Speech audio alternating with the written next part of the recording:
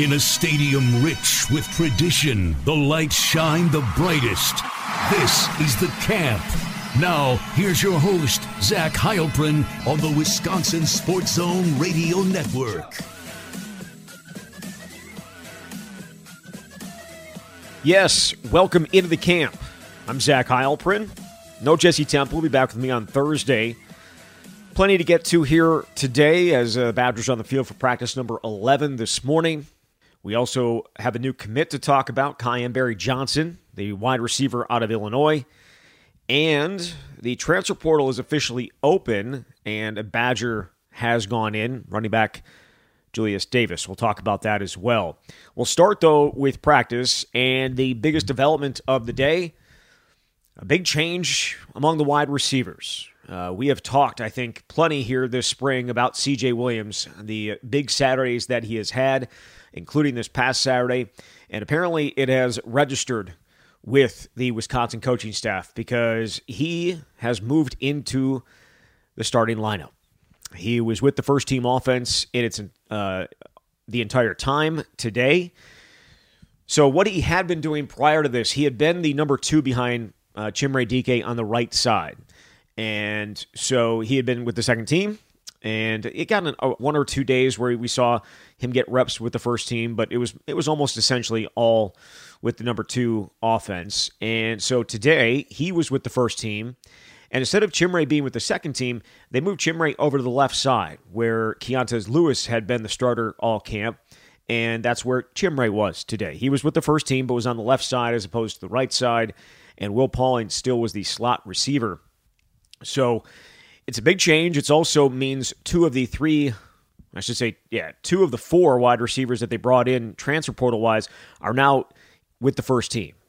C.J. Williams at one spot, Will Pauling in the slot, and then obviously Chimere Dike holding on to the other spot. So it's probably not unexpected at this point. When you make plays like he has made, you deserve an opportunity. Now, there weren't a ton of opportunities today to make plays. It was not a good day for the offense. A lot of drops, a lot of overthrows. Just not a very good day. The defense could have had a couple interceptions. It just wasn't a great day for the offense. I will say, this happened before I got there, but I got the word from Jesse that they do this little 4-play sequence to start practice with the first team offense, and C.J. Williams had a great diving catch with Hallman in coverage, Ricardo Hallman in coverage.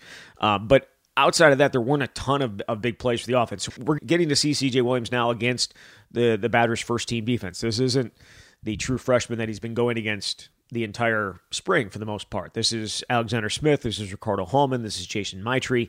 Those are the 3 corners that have been running with the first team, and so it's a little bit different. It's a little bit tougher task, and I don't think we'll see nearly as many big plays, but he did have a step or two a couple of times where the ball just sailed over his head. So there were some opportunities there for the quarterback to make a throw to give CJ a chance, and it just didn't happen today. But I think this is a huge move. You're not making this move, at least I don't think, with one practice in mind. I think if you're moving Chimere Dike over to the other side because you believe he is one of your starting wide receivers, and he's a guy that picks stuff up very quickly, you can move him over to the left side, and it's not going to be that big of a deal. He's played all over the field during his college career. You probably want to leave C.J. Williams in a spot, just leave him in that one spot and let him be comfortable with it, whereas Chimere can kind of move around. But this is very notable. I don't think this is going to be a situation where it's just one day and then the next day he's back as the number 2 guy. I think this is something that perhaps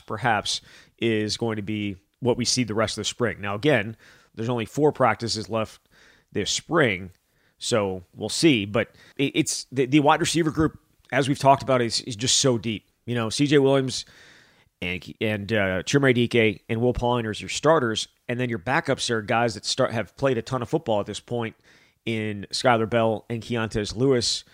Skylar in the slot, Keontez Lewis on the outside left, and then Vinny Anthony was with the number 2s behind C.J. Williams today. Vinny Anthony probably has deserved some of what we've seen the last couple of practices. Deserved a little bit better opportunity. He had been in the slot, then got moved outside because he just wasn't getting on the field in the slot, and so now he was outside today.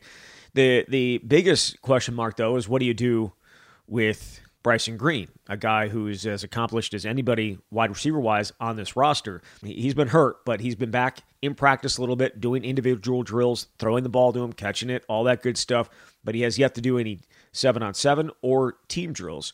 He is working with the group that on the left side, where it would be right now, it would be Chimere Dike, Keontez Lewis, Quincy Burrows, and Hakan Anderson, and then it's essentially Bryson Green is the fifth guy there right now, but obviously he's going to play a role at some point. Could he eventually jump up and grab Chimere Dike's starting role? I think it's a possibility, but I think it's probably unlikely. Chimere is going to be on the field a ton. You can tell that Phil Longo likes him. I think he likes his ability that as soon as he hears one, if he hears it one time, he knows it, and there's not going to be a ton of mistakes from him, and I think that is certainly something they want to count on. But they went out in this transfer portal over the offseason determined to remake that room and add talent to it. They thought that there was talent in there, and I still believe there was talent in there, but they felt they needed to add more to it. And as I said before, 2 of the 4 guys that they brought in are now running with the first team. And if Bryson Green was healthy, he would likely be among, or he will be among, the 2 deep. And so, yes, the impact of what they did in the transfer portal at wide receiver, I think maybe felt just as much as what they did at quarterback. So that was the big move today with C.J. Williams heading into the starting lineup. In terms of plays being made, Will Pauling continues to be the standout. He had this beautiful 35-yard catch over the shoulder, going to his knees with Kamoi Latu bearing down on him and a guy on his back a little bit. It was a great throw from Tanner Mordecai, but even a better catch from Will Pauling as he went to his knees. And he had a touchdown later on a clearly busted coverage, but he is so quick and just so dynamic when he gets the ball in his hands. And the fact that he can catch the way that he can catch, he has a chance to put up significant big numbers. Like if I had to put a bet on it right now, and it's April 18th, but if I had to put a bet on it right now, I would say that Will Pauling is going to lead them in catches this year.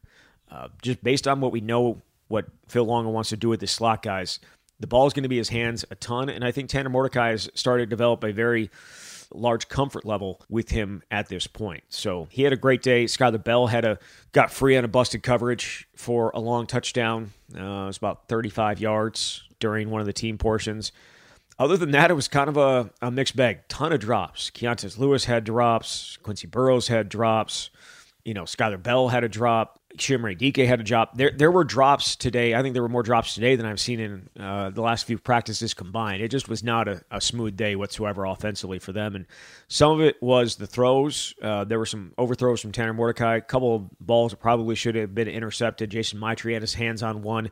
Ricardo Hallman, I think, had his hands on one. So there were opportunities for interceptions today. They didn't get done. But wide receiver-wise, it was not their best day. It was, though, I thought, another really good day.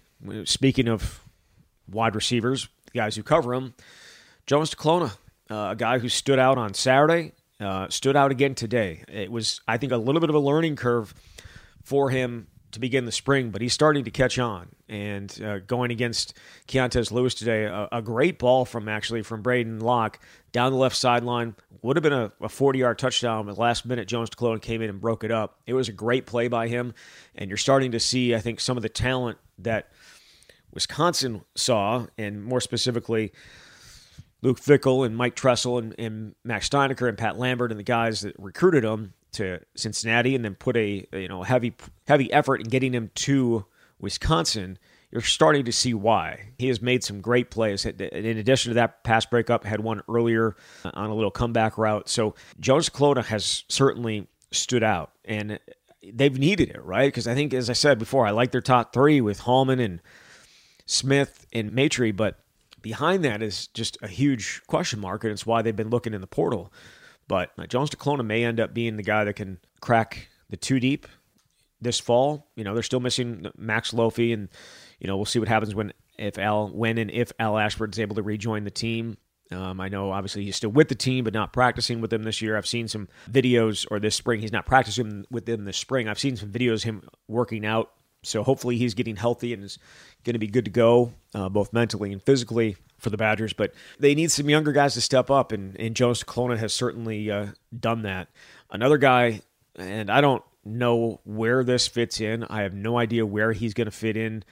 It seems unlikely he would just because of the depth that they have at the position, but Marty Strye continues to show up. The walk-on from Sun Prairie, the outside linebacker, was in a yellow non-contact jersey for the first half of spring, but has since taken that off and continues to make plays. Had a sack and then had essentially a forced fumble to end practice on what was just a great play by him. He's as intense of a dude as you're ever going to find, too. Like he has no problem getting into it with the offensive guys, and they're more than welcome to, or they're more than happy to get after him too. Like there's a lot of pushing and shoving, a lot of talking. Is as intense of a dude as you're going to find on this team, but he has continued to stand out in his opportunities at outside linebacker. Another guy who stood out is Jeff Pietrowski, who was getting some reps with the first team defense at outside linebacker today. They went through a lot of combinations at outside linebacker for sure. We've seen Daryl Peterson with the first team, seen TJ Bowlers with the first team, seen CJ Getz with the first team, saw Jeff Pietrowski with the first team, Caden Johnson with the first team. They were using a bunch of different guys there when they went to their 2-4-5 sub package. So, but Pietrowski had a sack. I know he was listed. I think he's listed at 6'1 or 6'2. There's not a chance in hell he's over 5'11. Maybe. He's not a huge guy, but I think he fits that outside linebacker spot really, really well. Really, really well, and has stood out since he returned to practice. He missed a bunch of time with an illness, and so was just recently able to get back on the practice field and rip off that yellow jersey and be able to get after things. And he had a really good practice on Saturday and was back at it again today. A few other things from practice. This is maybe a conversation that me and Jesse should probably have. We were kind of having it today. I don't know exactly where things stand with this, but because of injury and maybe trying to limit some guys. But when it's been the first team offense, it's been Braylon Allen and Chez Mellusi as the running backs. They're the only ones that worked with the first team offense. With the second team offense, for much of spring, or for the first, half plus of spring, it was Cade Yakameli as the number, I guess you would call him the number 3 running back. But the last few practices, Grover Bortolotti has been with the second team. The walk-on, who famously made it to Rutgers a couple years ago as the backup long snapper. And that's the only reason he was there. And he ended up getting late into the game as the running back and showed out against Rutgers. I think that was 2021. But I don't know, man. I don't know exactly where this depth chart stands. The running backs have already talked, so it's not like we're going to get maybe an update on that. But Bortolotti, Jackson Akers been banged up. He's still wearing the yellow no contact jersey. But Bortolotti gives them a little bit of I think it's probably because of the jersey, but gives a little bit of like a Darren Sproles vibe. He's just that small, shifty type of player who's thick. Like he's built, and he catches the ball really well. I think he's a little bit of a weakness in pass protection because he's just not big enough. And I don't know, again, as the 4th running back or the 5th running back, if, say, Jackson Akers your 3rd, maybe he's your 4th, maybe he's your 5th, so it's not really a big deal, but it seems like he's getting reps over Cade Yakameli at this point, because Cade's been working, when they go 3s, it's Cade Yakameli with the 3s. So I don't know exactly where Grover Bortolotti stands on their depth chart, but it's pretty clear these last few practices that he's ahead of Cade Yakameli. And I know Cade's been battling what appears to be a lower leg injury. He's been trying to fight through it, so maybe that's part of this. But I think new running backs coach Devin Spalding likes him. Definitely does. We had a great run today, and then Spalding was one of the first to meet him as he was jogging off the field, gave him a big high five. And so I don't know exactly where Bortolotti is actually on the depth chart, but what it appears is that he is right behind Chez and Braylon is essentially the work as he works with the second team offense. So again, that'll likely change once Jackson Aker gets healthy, and we'll see what they want to do with Cade Yakameli. But again, we'll see. Things can change. A healthy Jackson Aker, a maybe healthier and more fluid in terms of being the running back, Cade Yakameli, because obviously he's coming over from safety. I know he played running back in high school, played a bunch of different things in high school, but was a safety last year, and so maybe still getting zeroed in on it. But Grover Bortolotti has been impressive. He has. And it's clear that he has impressed the coaching staff because he wouldn't be getting the reps he would be, or he is, if he hadn't. So that was practice today. Not a ton there. Speaking of running backs, let's get into Julius Davis. He has decided to enter the transfer portal. It just never worked out. I think that's fair to say. Selfishly, I'm glad that he finally decided to do it because the questions of where's Julius Davis and why isn't Julius Davis getting reps, or where is Julius Davis on the depth chart, and how do you think Julius Davis is going to finally break through? I have been a proponent of Julius Davis. It never worked. It just has never worked. We thought getting away from John Settle would give him a new start because of some of the things that happened earlier in his career at Wisconsin that kind of, I think, soured him for some people. And then Al Johnson comes in, and it's the exact same thing.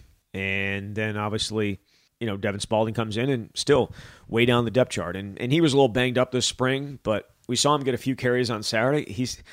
The thing is, Julius Davis looks the part.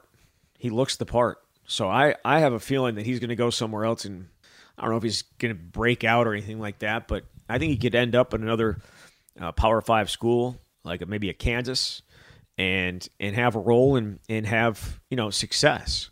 It's just at Wisconsin, it just wasn't going to work. And you think about what he was as a recruit coming in, offered by USC, offered by LSU.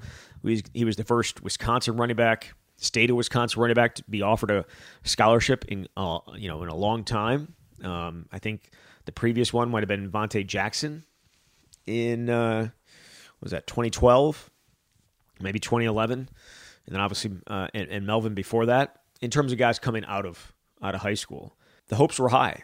I mean, he was part of that same class as Graham Mertz and many other highly ranked players, and it never worked out for him for a variety of reasons. Some of it injury, some of it, his own immaturity that I think he has talked about, where he kind of needed to dig in a little bit better. But again, I think he's gonna have a chance to make an impact somewhere else. It just never was the case at Wisconsin. So that, I believe, in looking at the scholarship distribution and kind of been tracking that, because there's been obviously some talk about what Wisconsin has to do to get down to the 85 scholarship man limit. And I believe before Julius Davis, they were either at 90 or 91, depending on whether Vito Calvaruso, if you say Vito Calvaruso has a scholarship or not. He obviously did coming in. No one believes that he'll have one this fall, but I guess that remains to be seen. It's either 90 or 91, so it's now either 89 or 90, where Wisconsin is at, and they have to be at 85 when their freshman class arrives. So we'll get it. I'm sure at some point here, me and Jesse will get into a little bit, top 5. We joked about it today. Top 5 most likely not to be here this fall. Julius Davis would have been near the top of that list. He's a guy that has routinely said, I know it's been a year or two now, but that he loved Wisconsin. He committed to Wisconsin. This is where he wanted to be. And it just, for a variety of reasons, didn't work out. Some of it had to do with Braylon Allen showing up in 2021 and being the type of player that he is. But there was a need for running backs, and considering how many guys have left. When you think about Jalen Berger, you think about the 2 guys who got kicked off, Nakia Watson. Like, there have been a lot of guys that walked out, and yet Julius Davis just could never get above running back 3. And I don't think he was ever higher than running back 3 on Wisconsin's depth chart. And even that was not very, very long. So when given an opportunity, I think he finished about 200 yards on 35 carries or so. He was okay, but I just don't think the coaching staff ever truly trusted him. So he would have been at the top of the list in terms of guys that I would have said, I feel like they're going to be potentially ones on the way out. And he is now off that list. But there are others, veterans or young guys. Again, not going to do this. We'll do this at some point. But yes, one more thing before we go. Kyan Barry Johnson, the newest recruit for Wisconsin, the wide receiver out of Bolingbrook, Illinois. We saw, as soon as he committed yesterday, right around that same time, Mike Brown, the wide receivers coach, tweeted out a picture or a GIF of Dante Hall. Dante Hall is a throwback. I think that there are probably many that are listening to this podcast that don't know who Dante Hall is. He was a great wide receiver for Kansas City for a stretch of, what was it? He was with Kansas City for 7 years.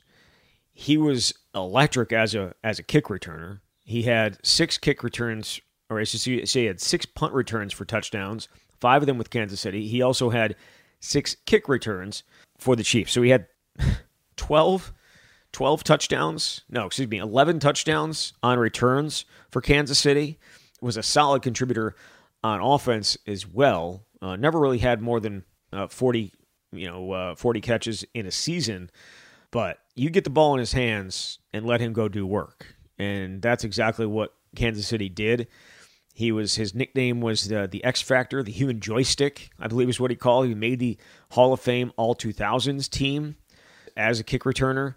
So that's the picture he tweeted out when he was right after Kyan Barry-Johnson announced his commitment. Now, Kyan Barry-Johnson is listed at 5'10" and 162 pounds. Dante Hall was 5'8", 187. I think that they believe that they're going to be able to get Kyan Barry-Johnson up into the 180s, and we'll see. But you look at his film.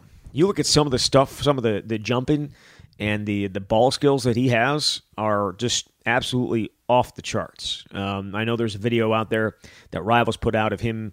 It was just a one-on-one during some camp somewhere.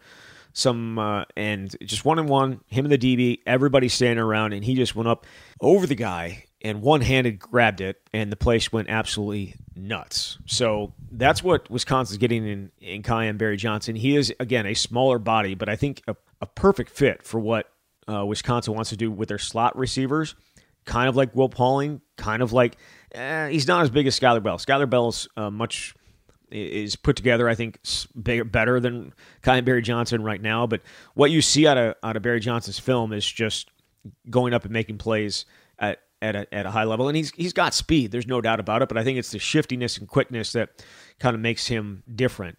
Now, I did find it interesting that most of his offers were not necessarily Power 5 offers. Wisconsin was, I believe, his first Power 5 offer. Some other schools were showing interest, Illinois, Tennessee. I did find it interesting in Jesse's story. He talked to Kyan and said that he is 100% committed, but he's going to take some other visits this fall. So for whatever that is, you take that for what it is, but he feels like a perfect fit for this offense. And I know that they are trying to add more athletes to it.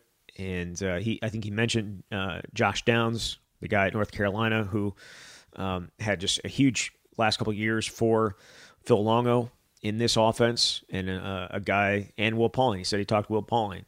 And so you can kind of see them starting to recruit those type of players, those type of kids that are going to be able to fill that role in the slot and give them something a little bit extra in terms of an athlete that's going to be able to, you get the ball in his hands and just let him go. And we've always, we hear that from Phil Longo almost every time we've talked to him is, we want to recruit the best athletes we can, get them in space and let them go work. And Kyan Barry-Johnson is one of those guys that is going to be able to go out and work. So he is commit number 7 in Wisconsin's class. They, I believe, are number 20 now in the country according to the 24/7 composite rankings. That's going to change on a day-to-day basis as guys commit other places. But right now, on track for a top 20 class. They are after a number of other highly ranked kids, both some in-state, most out-of-state. Peter Roy still very much on their board and going after him hard, the number 2 player in the state behind Donovan Harbor and the one in front of running back Corey Smith. Both of those guys likely ending up at Penn State. I know Donovan Harbor going to be committing later today. So my understanding, Wisconsin has not been recruiting them for some time for a variety of reasons. We're not a good fit, and hopefully soon can give a little bit more detail on why that wasn't a fit. But I know from an outside point of view it's going to look poorly, but Wisconsin has to go losing kids in state, losing highly ranked kids in state to Big Ten teams, which is not totally dissimilar to what happened a couple years ago when it was Carson Hinsman going to Ohio State and Billy Strouth going to Notre Dame. It'll be viewed by others as similar to what Paul Kristaps did with losing those two guys, but different situations. So again, we'll see how everything plays out. I know as we talked to Max Steinecker and Pat Lambert a couple weeks ago that while certain kids are going to rank this or certain kids are going to rank that, or certain classes are going to be here, certain classes will be there, that when you look up, and this is what Max said, when you look up at the end of the day, the 2024 class is something that Wisconsin fans are going to be proud of and happy with. And certainly Kyan Barry-Johnson is part of that, and there will be more to come. Certainly more to come. All right, that's going to do it for the show. Tomorrow, going to be joined by former Michigan tight end Jake Butt.